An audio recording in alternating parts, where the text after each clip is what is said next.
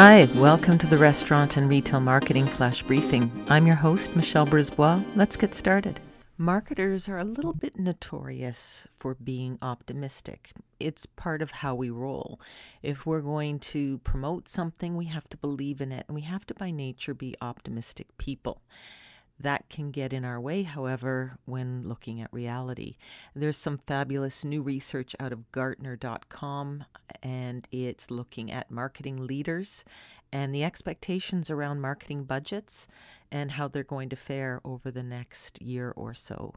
And when you're looking at your marketing budget, and we'll talk in a minute about what is the right amount for marketing, what should you be budgeting, and there's some rules of thumb that you can go by. But I found this statistic fascinating.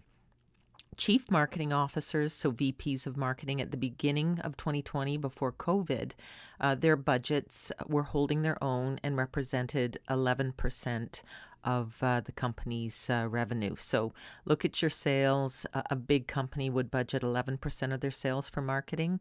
I've seen 5% in retail. So it's somewhere in that zone. I would say you should be looking at 2, 3 to 5% for your budget. And so add it up and see what you're spending. It's probably less than 1%. And you maybe need to look at how can you invest in finding more customers. But here's the stat that I found phenomenal, that 44% of chief marketing officers had their budgets cut as the result of the pandemic, and nearly 11% of those people expect their budgets to face cuts of more than 15%, which is a big amount.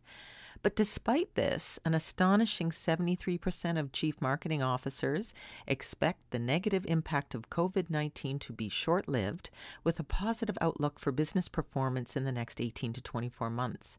This optimism, however, is not shared by all of their colleagues. So the Gartner survey goes on to report that nearly 60%, 60, of chief financial offices are building plans that include a second wave of the pandemic. And they're reporting a strong connection between COVID-19 and challenges and revenue loss. No kidding.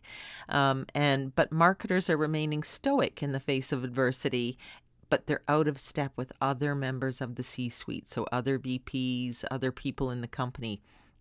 So more than half, 57% of chief marketing officers believe that performance will return to near normal in the next 18 to 24 months. And the Gartner report goes on to say that is overly optimistic. So 57% of chief marketing officers are saying, hey, we're going to bounce back fast. And 60% of chief financial officers are, in fact, planning for impact, for a second wave potentially.